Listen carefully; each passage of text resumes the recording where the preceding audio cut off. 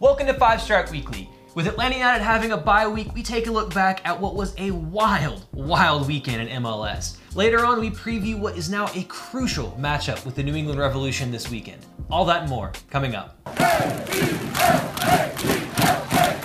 Welcome to the show, 5 Strike fam. I'm AJ, this is Tanner McLeod. And wherever it is you get your pods, subscribe, share, and leave us a good rating. You can now also find all our content on the Geneco USA platform anywhere in the world on Amazon Fire TV, Roku, iOS, Google Play, and many other streaming platforms. It's been a long bye week for Atlanta United fans, but the rest of MLS had a barn burner. So first off, LAFC, they whooped DC United. They housed them. 4-0. I mean, yeah, and Rooney got sent off, and then Ugly tackle. Absolute red. Absolute red. Good job, VAR, doing the VAR thing and making him go to the showers. That was a shambles. Yeah, because Rooney, he does this often, I think, yes. too. I mean, I've seen him just do some shambolic tackling. Mostly with this on. Yeah, yeah. It pissed me off a lot when he did it, too. But, yeah. He's a grade A shithouser. I'm not gonna lie. Oh, for sure. But Carlos Vela, I mean, has just been, I don't know, he's roiding out, man. He's looking like an MVP candidate for sure. I mean, right now, LAFC are the de facto best team in Major League Soccer, and they're kind of doing an Atlanta United in year two, where they're saying, okay, we learned our lesson in a harsh first-round loss year one. Now they've gotten better. You know, they're more experienced. They understand the league, good manager, and now I think they're a team that's definitely going to be challenging for that MLS Cup, but they're looking good. And DC had been playing well, and it was like, man, DC could do something. And then LAFC just shows up in DC, and they were just like, nah, fam, y'all ain't ready for this. It is a way, so yes, I understand, you know, it's a lot harder, you know, but for LAFC, I mean, Carlos Vela is doing his best Arjen Robben impression for sure. Why let him on his left? Yeah. Well, that's the thing. It's unstoppable. I mean, he can, you know, he can chip it over you. He can rock it in. I mean, he can bend it like crazy angles that make no sense. Yeah. I mean, he's doing some crazy things on that right side. But yeah, let's move on to Orlando City with a 4-3 win over Colorado. Wild. And there was this confrontation between Nani and Kellen Acosta that kind of made our boy Jay Riddle kind of a little bit viral for a minute, but the little bit of headbutt that was not punished on Nani. Nani kind of lost his mind there, and I have no idea. And I love Nani from his days at Man United, but what was going on and how did he stay on? Also, he scored a headed goal, which was just weird to see. I didn't realize he could do that. Yeah, but I guess, you know, he's pretty built now in terms of you know, his size. So he's made a difference for Orlando, which is a good thing for them. I mean, they have a player who can draw people to the stadium. Although he did have a comment after the game where he talked about how he's played in so many different stadiums, but the atmosphere at Orlando City's was the best he's ever played in, and it's just like, okay. Really? Beating Old Trafford? Okay, yeah. All right. But, yeah, I mean, in terms of Nani, how he stayed on again, that headbutt, I mean, you know, whether you land that or not, that motion... Not good. I mean, that's... Not good. Yeah, you get sent off for that stuff. I mean, it's... But it was a great game. There were some crazy goals. I mean... Orlando's gotten off to a decent start this season. They've done that before. Whether or not they can keep it up and keep it going, that's something that we'll see. But, you know, Nani has proved so far to be a decent signing for them. He's been important. They're scoring goals, which is a good thing. That's how you can keep the fans entertained. But they're also shipping a lot of them as well. So if they can get some things figured out, they might have a chance of being a playoff team this year, because the East, as we will talk about in the next game, makes no sense. And that's because New York Red Bulls lost 2-1 at home to Minnesota. There was no one at this game, by the way. There was no one there to even see the poor play that happened. But Red Bulls, they're not doing too hot themselves. Yeah, they're in some shambles as well, and are down in 9th in the table, and it's not looking good for a lot of the playoff teams from last year. But yeah, Red Bulls, I mean, Minnesota United, they're playing well. Yeah, they have a much better team than you know, what has been previously. But yeah, I mean, you know, you can't lose at home. That's just, there's something going on in terms of maybe just you know, coaching wise, they're just not on the same page. Maybe still trying to Chris Armas maybe still trying to do a little bit more possession than they're used to. And yeah, big losses in terms of Adams and just that's massive. That's a player that is in the middle of the park that pretty much runs their middle of the midfield. So that's two big players out of your two big teams in the East, and both are struggling. I mean, because they're on 4 points out of 5 matches. They only have 2 more points than Atlanta United have. And on the other side, you have Portland Timbers, who lost 3-0 to San Jose. Who arguably are the worst team in the league. Yeah, but at least on paper, maybe, even though Almeida has come in hopes to bring them into previous glory, but Portland is the worst team in the West, that's for sure, and at least in the table. But I mean, you have basically the 2 finalists in the MLS Cup were dwelling the bottom. I mean, that's just MLS gonna MLS. Yeah, it's I think it kind of tells you like what's gonna happen in MLS in terms of how the scope of things, like how it can change so quickly over just a 3-month period. And I mean, I think it's a lack of the rest, lack of the it's a lot of fatigue maybe, and not really being able to have a break and getting refreshed.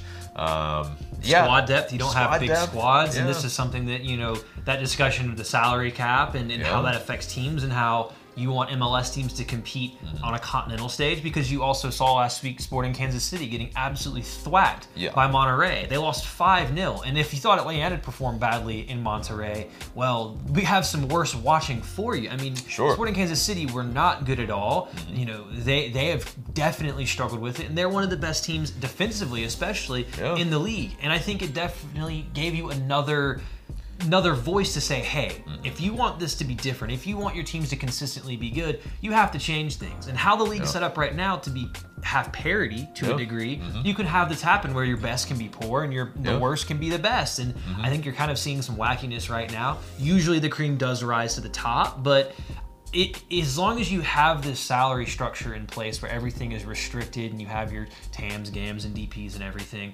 you're going to be competing at a disadvantage against continental sides, but you're also not going to be able to consistently say, we're always going to be good. Yeah. Even teams like LA Galaxy, who 5 MLS Cups missed the playoffs with the Zlatan last year. Yeah. So it can happen in MLS. Although, I mean, it was a different scenario for LA Galaxy, but, still, it's, they have a lack of defense for LA Galaxy as well. And I think for Portland Timbers, a same and similar situation. Yeah, they didn't really get to replenish that depth either. I mean, that lack of offseason also means that you don't have, that transfer window to really do a ton of things, do a ton of scouting, maybe do the things that you regularly need to do.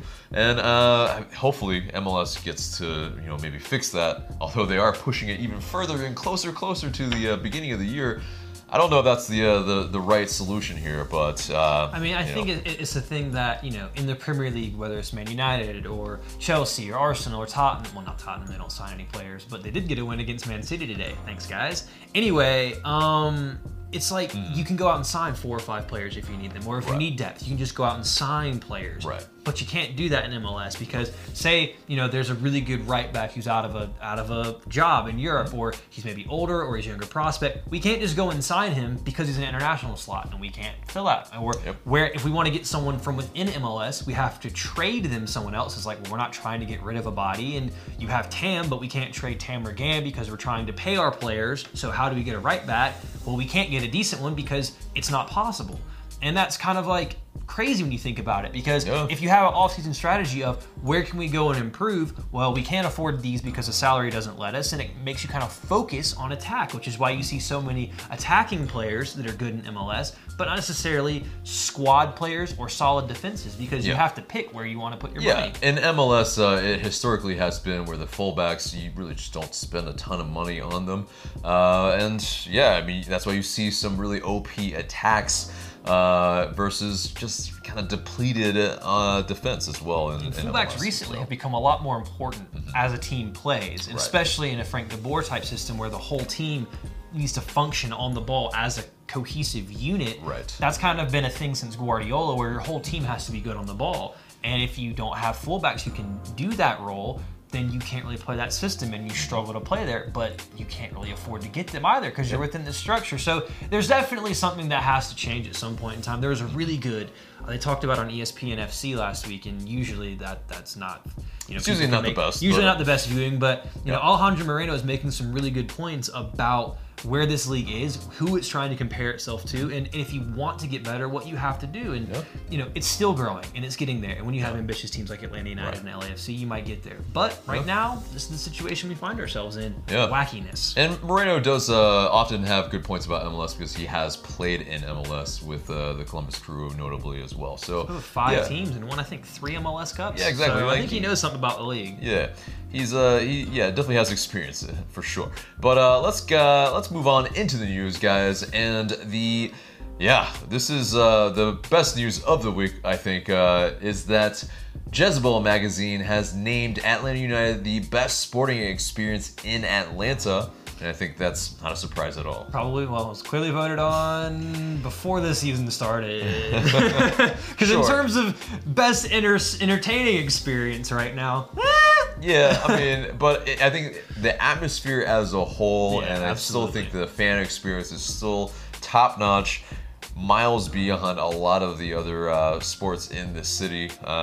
Because the atmosphere is unparalleled. The stadium is incredible. Exactly. So it's not a surprise, at least. And you're not having to sell your kidney in the bathroom to pay for stuff like at Braves games. It's true, exactly. And then the fan-friendly pricing as well is very, very good for just not even the casuals, but the people that are frequenters. Like if you have 3 games in 1 week and you're having to eat at the stadium, and at any other stadium, you're probably paying upwards of $60 to $80 for the entire experience on one match day.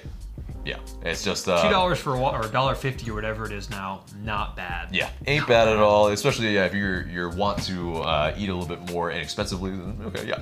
But let's move on to LGP talking about his new role at the back, where he's kind of more mentoring Miles Robinson because Parky has been left out at least once, and I imagine that it might be happening a little bit more in the future. But he had an interesting quote talking about, "I'm trying to be more of a daddy. I'm trying to help him make good decisions." And that was the interpretation. I think he might have actually said that in English because I think he is want to do that as well. But okay, our team has a very interesting fixation with fathers and daddies, and using that in maybe just a lost in translation. Maybe it's a South American thing. It's a South American thing, but Joseph last year, now LGP with the whole daddy thing.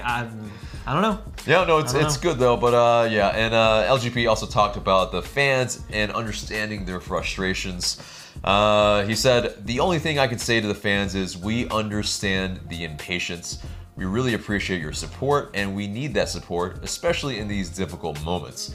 That's when we need the support of the fans the most." Absolutely, 100%. Yeah, it's one of those things where the abuse or anything like that towards players is really unwarranted. We don't need to be doing that if you are. But I think on the whole, the fans understand, and they are doing their best in galvanizing and making sure that the players and the team feel appreciated for their efforts. It's not always, we're not always going to be a winning club. That's the goal, that's the hope.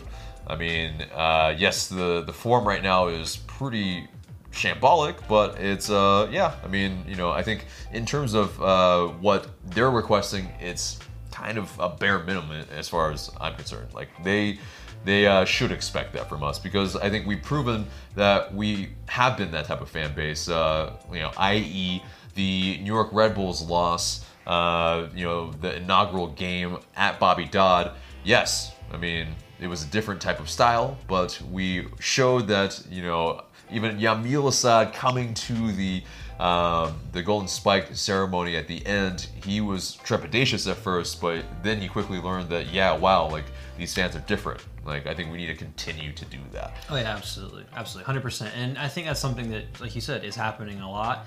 And as long as we continue to back these guys, they deserve it. I mean, at the end of the day, this season's not been great. but they did just win a championship, so I kind of give them a lot of slack as far as the players are concerned in terms of them and playing. I'm going to support them because they put a star on our kit. Yeah. That's not forgotten this quickly, that's for certain. Exactly, yeah. And because, Atlanta was starved for championships, and, the fact that they did that for us is, yes. You bring a championship to this city. From what I've gathered in the short time I've been here, that was really important, and that in and of itself gets you a whole lot of leeway. Yeah. Or at least it should. Yeah. And so let's move on to P.T. Martinez getting married. It was like a very, I think it was a courthouse wedding, and very adorable. I think their daughter was holding the bouquet. Just congrats to P.T. Martinez. Yes, I think he was injured, but I think it was also conveniently that he was able to go at that time and get something I think that was very important in his personal life done, because this might settle him finally. And hopefully he gets to bring his family over as well, and maybe some of that that kind of just what's really been kind of bogging him down kind of is alleviated. It's, to be fair, that's completely understandable as well. You've been playing for so long, and the life of a professional soccer player is not easy, as glamorous as it looks. There's so much time commitment and so much work they have to put in. So much travel. And to be without your family, especially if you have a young daughter and someone, a fiance or whatever, to be away from them for that long when you're settling in a new country and things aren't going great, I can totally understand that. So I'm happy for him. Hopefully everything can get moving now. He can get them all settled down, and he can kick on and show Atlanta United fans what he's really capable of. And I think from what we saw at River, it's a whole heck of a lot. Yeah, indeed. And I think, we all need to remember that these people are people as well. And so, basically if you're a tourist for 4 months, would you feel comfortable? Probably not as well. So, I think this is a great thing for PT. But, so moving on to Ezequiel Barco, talking about the training that Frank de Boer has had over the past week in preparation for New England Revolution. He says, we're calm. We're definitely working hard in training to aim to win, of course. But, they're asking, or they're doing what all the coaches are asking of them all week. But, they're working also on the tactics that De Boer has brought on, and the best way that they can do that is, really just apply it over the weekend. And, it's really just having to put forth their best effort in doing so. I think the more that the games come thicker and faster, I think bodes better because of the time that they've had in training now, so that they can actually apply these, because there's nothing worse, I feel like, even than fixture congestion, than not having the games to even play what you're being drilled every single day. Sometimes even 2 a days, I feel like, is what their the hearsay is for them. And so that's tough to do when you don't have a game for a while. Absolutely, and I think this really eliminates one of the key excuses that some people have, well, even myself, have kind of allowed De Boer to make, which is he hasn't had time with his team to train and do the 11v11s to really figure out his tactics or the philosophy and have the time to employ that.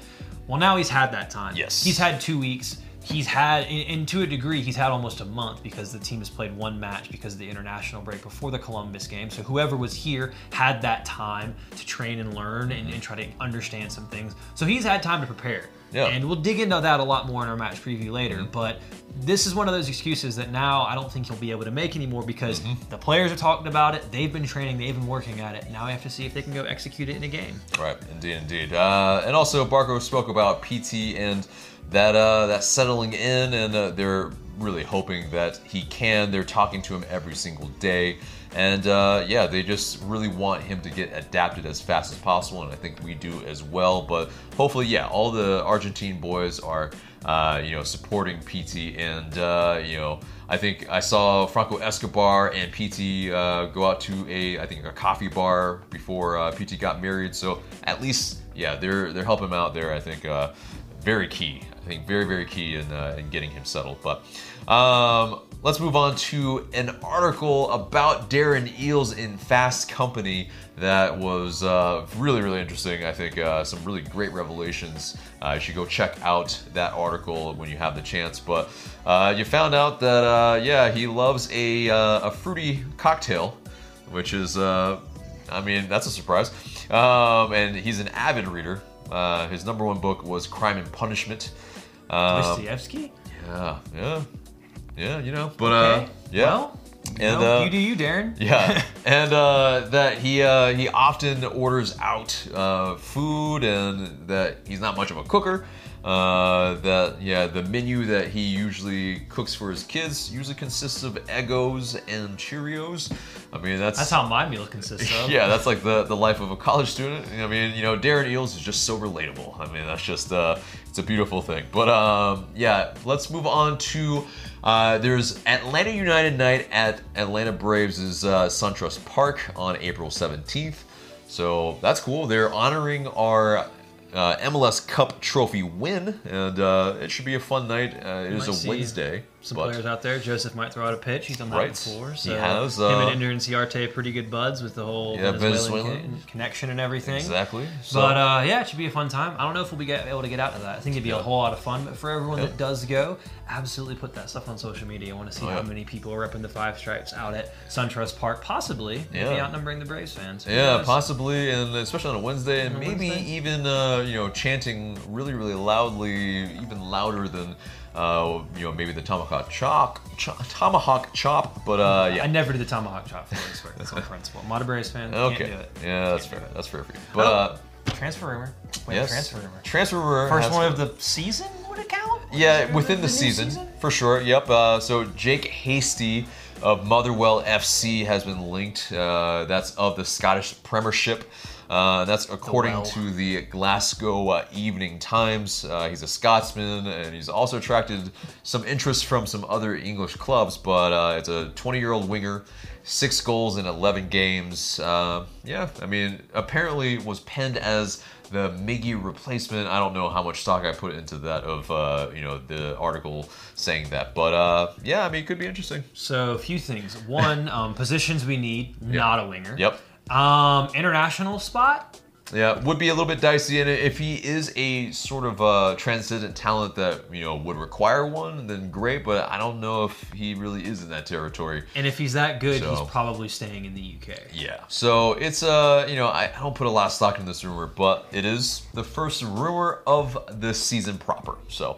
but yeah, also guys, we want to remind you that we need some help on our Facebook page because it has been unpublished for reasons unbeknownst to us, like we said last week. But yes, you know, we have it in the video description box below, and please share it with all your friends below. Yeah, the link and the page, and just let your friends know about us because yeah, we're trying to level up, and we're really trying to get a lot of really, really dope content out to you guys, and we need that reach back again. But absolutely, yeah. But, so we really, really appreciate all the help and all the engagement and everything that you guys do for us. So we means appreciate a lot. it. But moving into Atlanta, 2 guys, they had 90s night this past weekend, and they actually put out a really funny video where they were asking some of the younger guys about 90s questions, which was amazing, but somehow, even though I'm not that old, made me feel old because they didn't know the answers to these questions that I knew, and I was like, okay, this is weird. But a lot of teenagers on that team. Yes, a lot of teenagers on that team.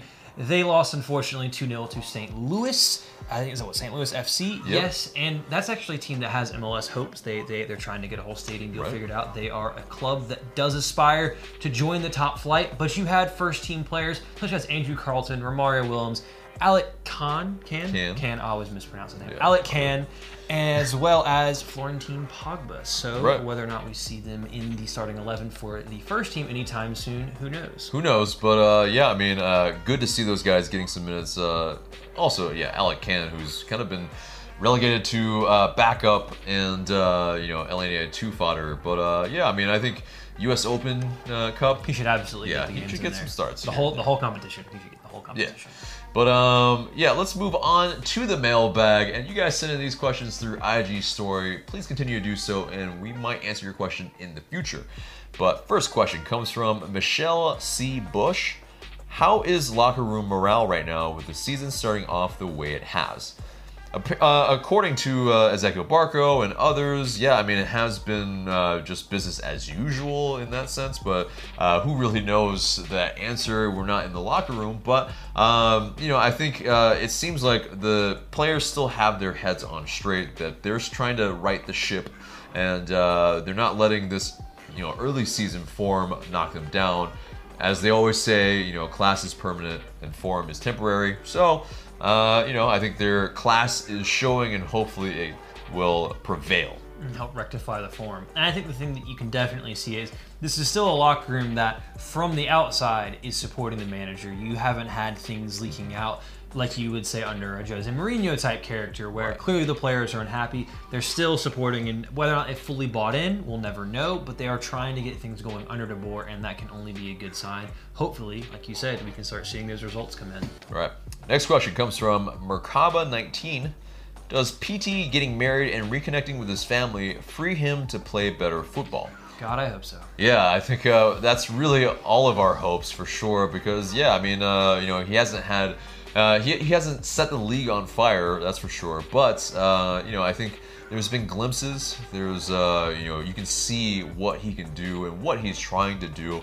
It's just about connecting with his teammates and really getting to that point where, yeah, I mean, he really can pop off and show just, everything that he's got in the locker. Stuff that Vela does, he can do all of that. I agree. He can definitely do all of that. Yeah, I think if you let him cut in from the right side a little bit more, maybe, and, I think it's that PT and Barco they both like to operate in the middle a lot. If you look at their heat maps, it's nearly in the same spot. I think it's just maybe, kind of that positional discipline, maybe even to, that's where DeBoer maybe does need to tell them, like, hey, you maybe need to at least stay on, the left side or the right side, at least in the build-up, and then in the, final third, you can do whatever you want. Yeah. Maybe some of that. That also comes at time, though, because a lot of the really good teams have a fluid front three, or, you see that with a Liverpool, or a Man United under Sir Alex with Ronaldo and Tevez and Rooney, or with Madrid with, Benzema and Bale and Ronaldo, and... it goes on and on where you have these fluid front threes, but you can only get there after playing together. So when you're going to interchange positions, and when Parker will pop up on the right and PD will go to the middle, or vice versa, and they move around. But that comes at time. I think that's a scenario where if they can get it figured out, both of them are so good technically and on the ball, they can really start pulling teams apart in terms of their movement and their position. But that's something that takes time and learning everyone else's games before you get there. So hopefully that's something they've been able to work on as well. Right, because the tendencies and idiosyncrasies of each player, that's where you learn that through the experience of playing with them. But next question comes from Terminus United 83. Should Joseph and Williams both get to start? You haven't really played too many two-striker systems. Yeah. It's not something that happens a lot anymore, because you have to lose a player somewhere else on the field, whether that be in midfield or in defense. Usually midfield. Usually midfield. It's an interesting idea. I could see how it could work with the whole front two and a back three, but I don't know if Romario is the player that I'd pick to put up there in that system yet. It may be something that we try at some point in time if you can't figure something out. But Romario's been playing well at Atlanta United too, so I think he should get a decent chance at some point in time, and he definitely is a capable replacement at times for Joseph, not long term, but I think he's someone that can give you some minutes if you need to. Yeah, I mean, he showed good industry against Columbus Crew, but it was a different scenario for him. It was probably a little bit more suited for his type of game. Because he was able to pop up the ball a little bit. He was able to run a little bit more direct with the ball, which he's capable of doing as well. And he's kind of at least bigger than Joseph Martinez, more physical type of guy in terms of that. But so he can hold it up maybe a little bit more. But I think in the grand scheme of things, I don't know if he starts over Tito or PT in terms of this setup. But it could be an idea. Yeah. Could be an idea. It's definitely not the craziest thing I've heard. Right. Last question comes from Austin Langston 2007. How are you so good? Well, we appreciate that very kindly, Austin. And I don't know. It's we're just a humble little channel that are just trying to make some waves, in the content making space. So we appreciate the very kind words. Thank you. But guys, let's move on to the match preview. And it is this Saturday, April 13th, 7:30 p.m. at Gillette Stadium, or Foxborough as it's commonly known as well. Yeah, I mean, New England, we generally played them all right. We played them very well at home, but away, it's been, some draws that have been very, very annoying. Last year's was really contentious. Oh, yeah. We should have scored about 5. Yeah, and we didn't put the chances away. Let them back. And that penalty at the very end of the game was frustrating. Yeah, indeed. But so it's been a 2 wins at home and 2 draws away. So I mean, in terms of that, it's is it going to be that type of game away again? I mean, I've argued that we've been a worse team this year than the past 2 years, that's for sure. And so it will be even harder to maybe even get a draw on the road at a stadium that we haven't even been able to get a win at when we were even playing really, really well. So this is something that you and I have been debating quite a bit, actually. I'm from the perspective of, I don't think New England are necessarily too much to shout about. They've played a couple more games than Atlanta United have. They're not very good going forward. They're okay at the back, but they foul a lot. And Atlanta United have players who can be decent from set pieces if you can get them in dangerous areas. So I think that's something that United could exploit. But in terms of the history there, I think this team, Atlanta United, even though they're not playing well, is a better team. And a sample size of 2 isn't enough for me to worry about them being able to get a result there. This team is good enough in terms of the talent it has, and should be good enough to go and beat a team that's not as good as them, even if it's away from home, even though they have not gotten a win there before. Right. I mean, of course, on paper, we should be a better team than New England. And with 2 weeks to prepare. Yeah, with 2 weeks to prepare, but games are not won on paper. So that's where it really comes down to, we need to get our tactics right and also come out with energy, with industry, with the want and will to score and get 3 points in this game. But how are we going to do that? We have to exploit New England's style of play. I mean, on top of that, Brad Friedel kind of has this team in a mess right now. He's not very good at the whole managing thing. Yeah, the managing, man management part is very questionable right now. And then, I think it was they had a players only meeting, I think, and then that's good. Yeah, and then that Brad Friedel also, he was just kind of outing some of their players too after that. To bring up his name again for the 3rd time, I won't do it because he might appear in front of me and terrify me, but definitely the Jose Mourinho school of man management, where throw your players under the bus. It always works out well. Yeah. AKA it doesn't. But it doesn't work out well at all. Yeah. But so New England, they are definitely a team that plays the long ball. It's they play a lot of crosses. They're talented aerially, which is an issue for Atlanta United, because if we do give up any set pieces in dangerous areas, which has proven an issue in the past, they are good in the air. And Atlanta United aren't historically the greatest team at defending, set pieces or aerial walls. Right. Although we have been a little bit better this year, and maybe that's with the likes of having, Miles Robinson and LGP in the squad, and hopefully Franco Escobar. That will definitely be a lot more, height and aerial ability inside the box, or just in the middle of the park too. But they're very aggressive and they like to play with that width. So they have a little bit of a setup that could annoy us in this match. But it could also be exploitable, because New England have also conceded the 2nd most goals in the league in open play, with 7 through 6 games. So they're conceding a goal a game through open play. And for Atlanta United, who has struggled to score from open play, that's a good thing. That's a good thing. I think, for me, it's one of those things where my philosophy just kind of for how the game should be played differs from Frank de Boer. But this just seems like a team where if we can come out and press them and frustrate them and get a goal early on to really frustrate them, then they might just start kicking us. They've had a lot of bookings so far. They've had 13 yellows and a red card, I believe, for this season.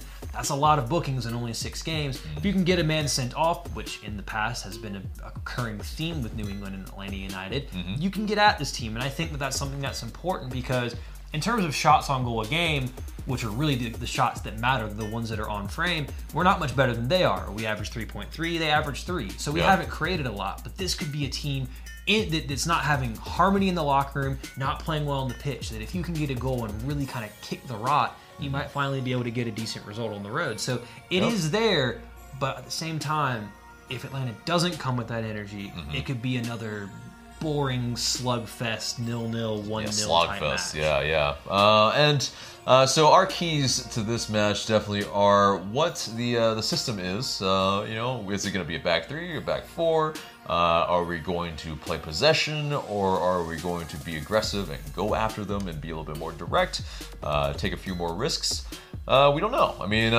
But I think we just kind of outlined what we would do. We'd probably go for their throat, and because they just came off a loss 1-0 against Columbus. Join the club. Yeah, join the club. It wasn't pissing down rain for them though. Exactly. They at least had a better scenario for that. But and in terms of it's a key is getting Josef Martinez the ball, for one, and then in dangerous areas. And that's been really the issue so far, is he hasn't really been able to pop up in the six a whole lot of times this season where he can do his magic and be as clinical as he has been in the past. And in terms of shots a game, he's actually, again, only averaging slightly less than he was before. But I think it's the quality of those chances and how he's getting a lot more shots from the outside. Yeah, and he's a player that I think is best used, even though he can play with his back to goal, he's best used facing goal, getting on the end of crosses, on the end of through balls, and putting it into the back of the net without having to think about it. He hasn't really had those chances, and those chances haven't been created for him this year, where he truly excels as a ruthless goal scorer. So that's something that if Atlanta United can get him the ball in dangerous areas, that'll really, really help you. The other question is, if you go with a back four, who do you play in your back four? Because and I think we'll get into that. Fit? Who do you play at if he's not fit? Going back to the formation, I think that's something that's important because you've had 2 weeks to prepare. So you've had 2 weeks. What's the formation you're going to go with with the 2 weeks to prep it, practice it? We have to be able to see positiveness. We have to be able to see progression. We have to be able to see a continual building on the chances we've been creating in the past games, where they've been growing every single game. You need to show that fluidity, that you know what you're doing. If that's not there, I think Atlanta United fans would, even if you don't win, you could accept it if you saw that progress. I think the important thing is being able to see that you've made progress in 2 weeks. Some might. There's definitely a very divided crowd at the moment with the De Boer in, De Boer out. And so, I think this might be a sticking point for some of the De Boer out crowd for sure. But before we get into any sort of predictions on the lineup, let's get into the players to watch for New England. And I think on the attack side, Carlos Gil, he's their attacking midfielder. He's got 3 goals and 1 assist in 6 appearances already. He joined from Deportivo La Coruña in January. So he's their DP. He's played in La Liga, played in Spain. Seems like a talented guy that can really cause some trouble against us. So he's a guy that we really need to keep an eye on. And also, Brandon Bai, he's their defender that can win a lot of the balls aerially. So he has a goal already this season. He wins, I think, over 6 aerial duels a match, which is a lot. He is really quality in the air. He's a unit. So he's definitely going to be a guy on set pieces. If they have him in attacking areas, to watch out for him in the air. He could be a player that could hurt Atlanta United. Right. But onto the injury report for Atlanta United. So Franco Escobar is back in training after that adductor injury he suffered in the Columbus Crew match. And that's good news. But the extent of what his involvement will be on Saturday is to be determined. We don't know. PT, of course, he was getting married, but he just joined training on Tuesday, which is when we were filming this. And so that's also great news. He joined the first team, and so full contact, that's fantastic. George Bello also has rejoined training after that groin injury he suffered against Herediano. He could be a choice. He could be selected for the starting 11. And he did score in Atlanta's last match against New England Revolution in that 2-1 win last season with his first goal. So, it could be an idea. Yeah, indeed. And Kevin Kratz, I believe is still out with that calf injury, but hopefully that's still a minor one and he will return soon. But the big one is Mikey Ambrose. He has re-aggravated his right meniscus. And so it's a diagnosis of 3 to 5 weeks. Hopefully that counts the 1 week that we've had a bye week, hopefully. But yeah, I mean, that's not good news because he had kind of claimed the left wing back job, at least for the interim. But this seems to always happen to him. He kind of plays well. He gets the regular minutes, and then he breaks down. And it was something in training on last Friday's session, and it's very, very unfortunate. So we wish him a get well soon. He's a great guy as well. Yeah, It's just like it's so unfortunate to happen to a guy that works so hard and is so passionate about playing for this team. And it just seems something about playing fullback for Atlanta United right now is just a cursed position. So it really is. It's like the drummer of Spinal Tap right now is just, it's a rotating. I get that reference. Oh, hey. But guys, let's get into our predicted 11 for this match. And yeah, what do you think is going to happen, man? I don't think Escobar's ready to fully play, and because of that, even though I think he could try to play him there, and with a team that's going to be defensive even at home, I'd love to see Gressel tested as a right back in a back four. But my gut feeling is he goes to the back three. I think he's going to go with the back three of Robinson in the middle, LGP on the left, and Michael Parkhurst on the right with his wingbacks as Brek Shea and Julian Gressel. Midfield two of Darlington Nagbe and Eric Hermeti, and a front three of PT, Joseph, and Barco if PT is fit. If he's not fit, I think Tito will slide in there again and play as well. It's the 3-4-3 again. I hate it, but I just don't think he trusts Julian Gressel fully enough to play as an out-and-out right back. Yeah, and that's very interesting that you're bringing in PT Martinez right after, I mean, where he had suffered that injury. If he's fit, if he is fit. I don't know if he's fully fit. And also he hasn't trained with the team, so that's where I would probably leave him out until he gets maybe just a substitute appearance and gets that under his under his toe. But yeah, so for me, I think it's a 4-3-3 because I think that's maybe what they've been trying to persist with after I'm fine with that. pretty publicly came out and said that 4-3-3 is the best formation right now for them, at least Frank de Boer said. And so yeah, I think it's Guzan between the sticks. I think he's going to take that chance with Escobar because it's just what it is. We don't have any other options. I want maybe Julian Gressel or John Gallagher to be those options. Maybe even Gordon Wild if you have to. Maybe as a right wing back if that were. But it's just, I think, he did it last match, and I think he's been able to train with the first team, so there's at least that continuity there. I think he starts at right back. Robinson as that right center back, LGP as that left center back, and Bello, I think, gets the start here. He, again, has scored against New England.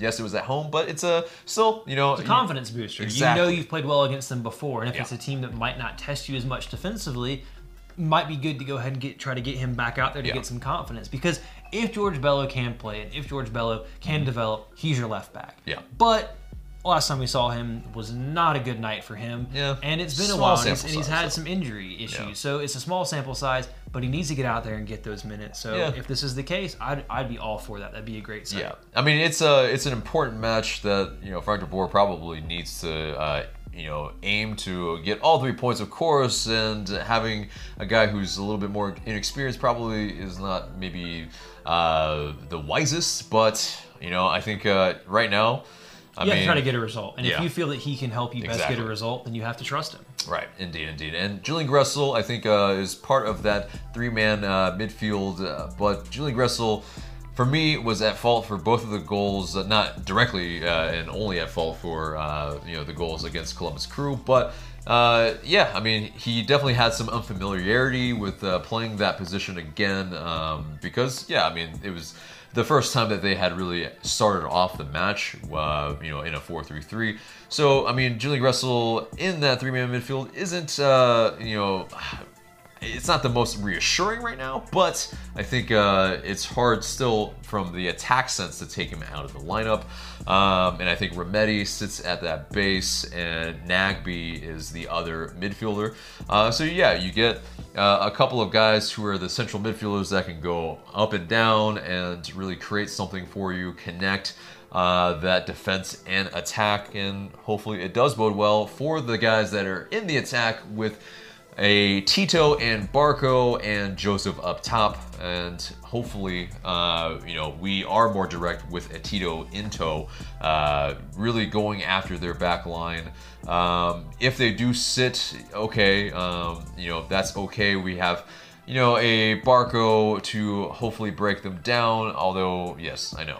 He hasn't necessarily been able to do that in the past, but I think when you have at least, Barco and Nagbe and Gressel all be able to maybe provide some service, and Tito as well to Joseph Martinez, I think that still bodes a lot better than maybe the alternative. I mean, don't get me wrong. I would absolutely love to see a 4-3-3. I mean, personally, if he plays a 4-3-3 and Escobar is not fit, I think in this game with a team that isn't going to offer as much going forward, I think you can afford to play Gressel as a right back, almost because he can push down and he can give you that overlap. And then maybe you bring in a Jeff Larentowicz to put in the midfield three with Remedi and Nagbe, because he's going to be able to sit, drop deep, kind of make that back three, which retains some from what Tata Martino did, so it's familiar with his role to kind of help you establish that. And then you have the athleticism of Robinson and LGP to kind of, if anyone does get in that space, or a Remedi who also works really hard, you might be able to get that balance as well and be even more aggressive with Gressel playing at right back. But like we've touched on, I don't think that's something that he's comfortable with doing. And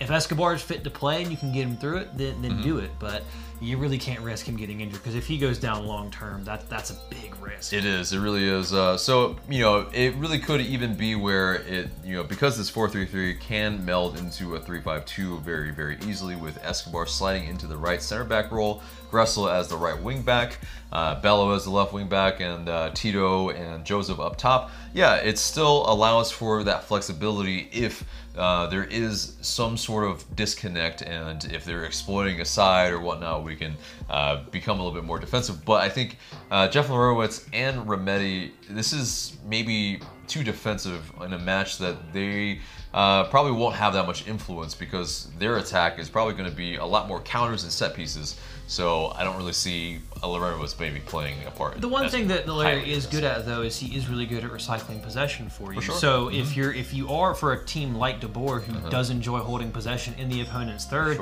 being able to move it from side to side quickly is good. And if he's able to step up a little bit farther into the team's opposite half, then you have an outlet to be able to drop the ball back without having to go back to your center backs or all the way to your goalkeeper to then recycle it to the other side and move it from side to side. And that's something he is good at. And it kind of gives you that balance of that defensive hard work if they do get the ball, but also someone who is experienced enough to know how to set a tempo and can control a game passing wise, whilst maintaining their positional discipline. So I still think he has a role to play. I think the thing is, I don't know if he starts for me, but I think later on, if we're trying to see out the game, absolutely. So he's a player that I still think has used to this team. But I agree with you. I think they need to be aggressive both in their tactics and in their team selection, because you can really put down a marker. If you can go out and get a win in this match, you can then have two matches at home against teams that Dallas is good, but at home you should expect to beat any opponent that comes into that building. If you can beat Dallas, then you have a Colorado side coming to town,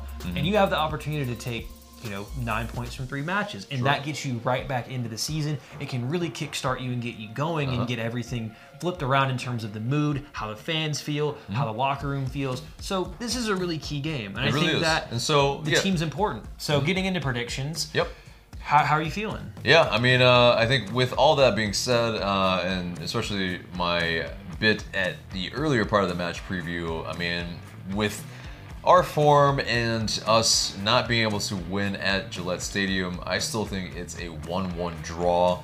I mean, we're still a little bit error prone, a little bit on, just a mistake here and there, and it undoes us a little bit. So I think, unfortunately, it's a scenario where New England do score first. We are able to, get that goal back, and unfortunately, it sees out as a 1-1 draw. What about you? Well, it's not good reading when you look at the form table for Atlanta United on the road in Major League Soccer. To take a little shot at Devon and kind of yourself. Very Arsenal of them not being able to pick up any results, having lost 5 of their last 6 games on the road. But I'm feeling a little bit better. I'm feeling a little bit positive. They've had 2 weeks. Most of the team is there, is training, or is at least some form of fit. I have to believe that with 2 weeks of preparation, this team is good enough to go to pretty much anywhere in MLS and put in a decent shift.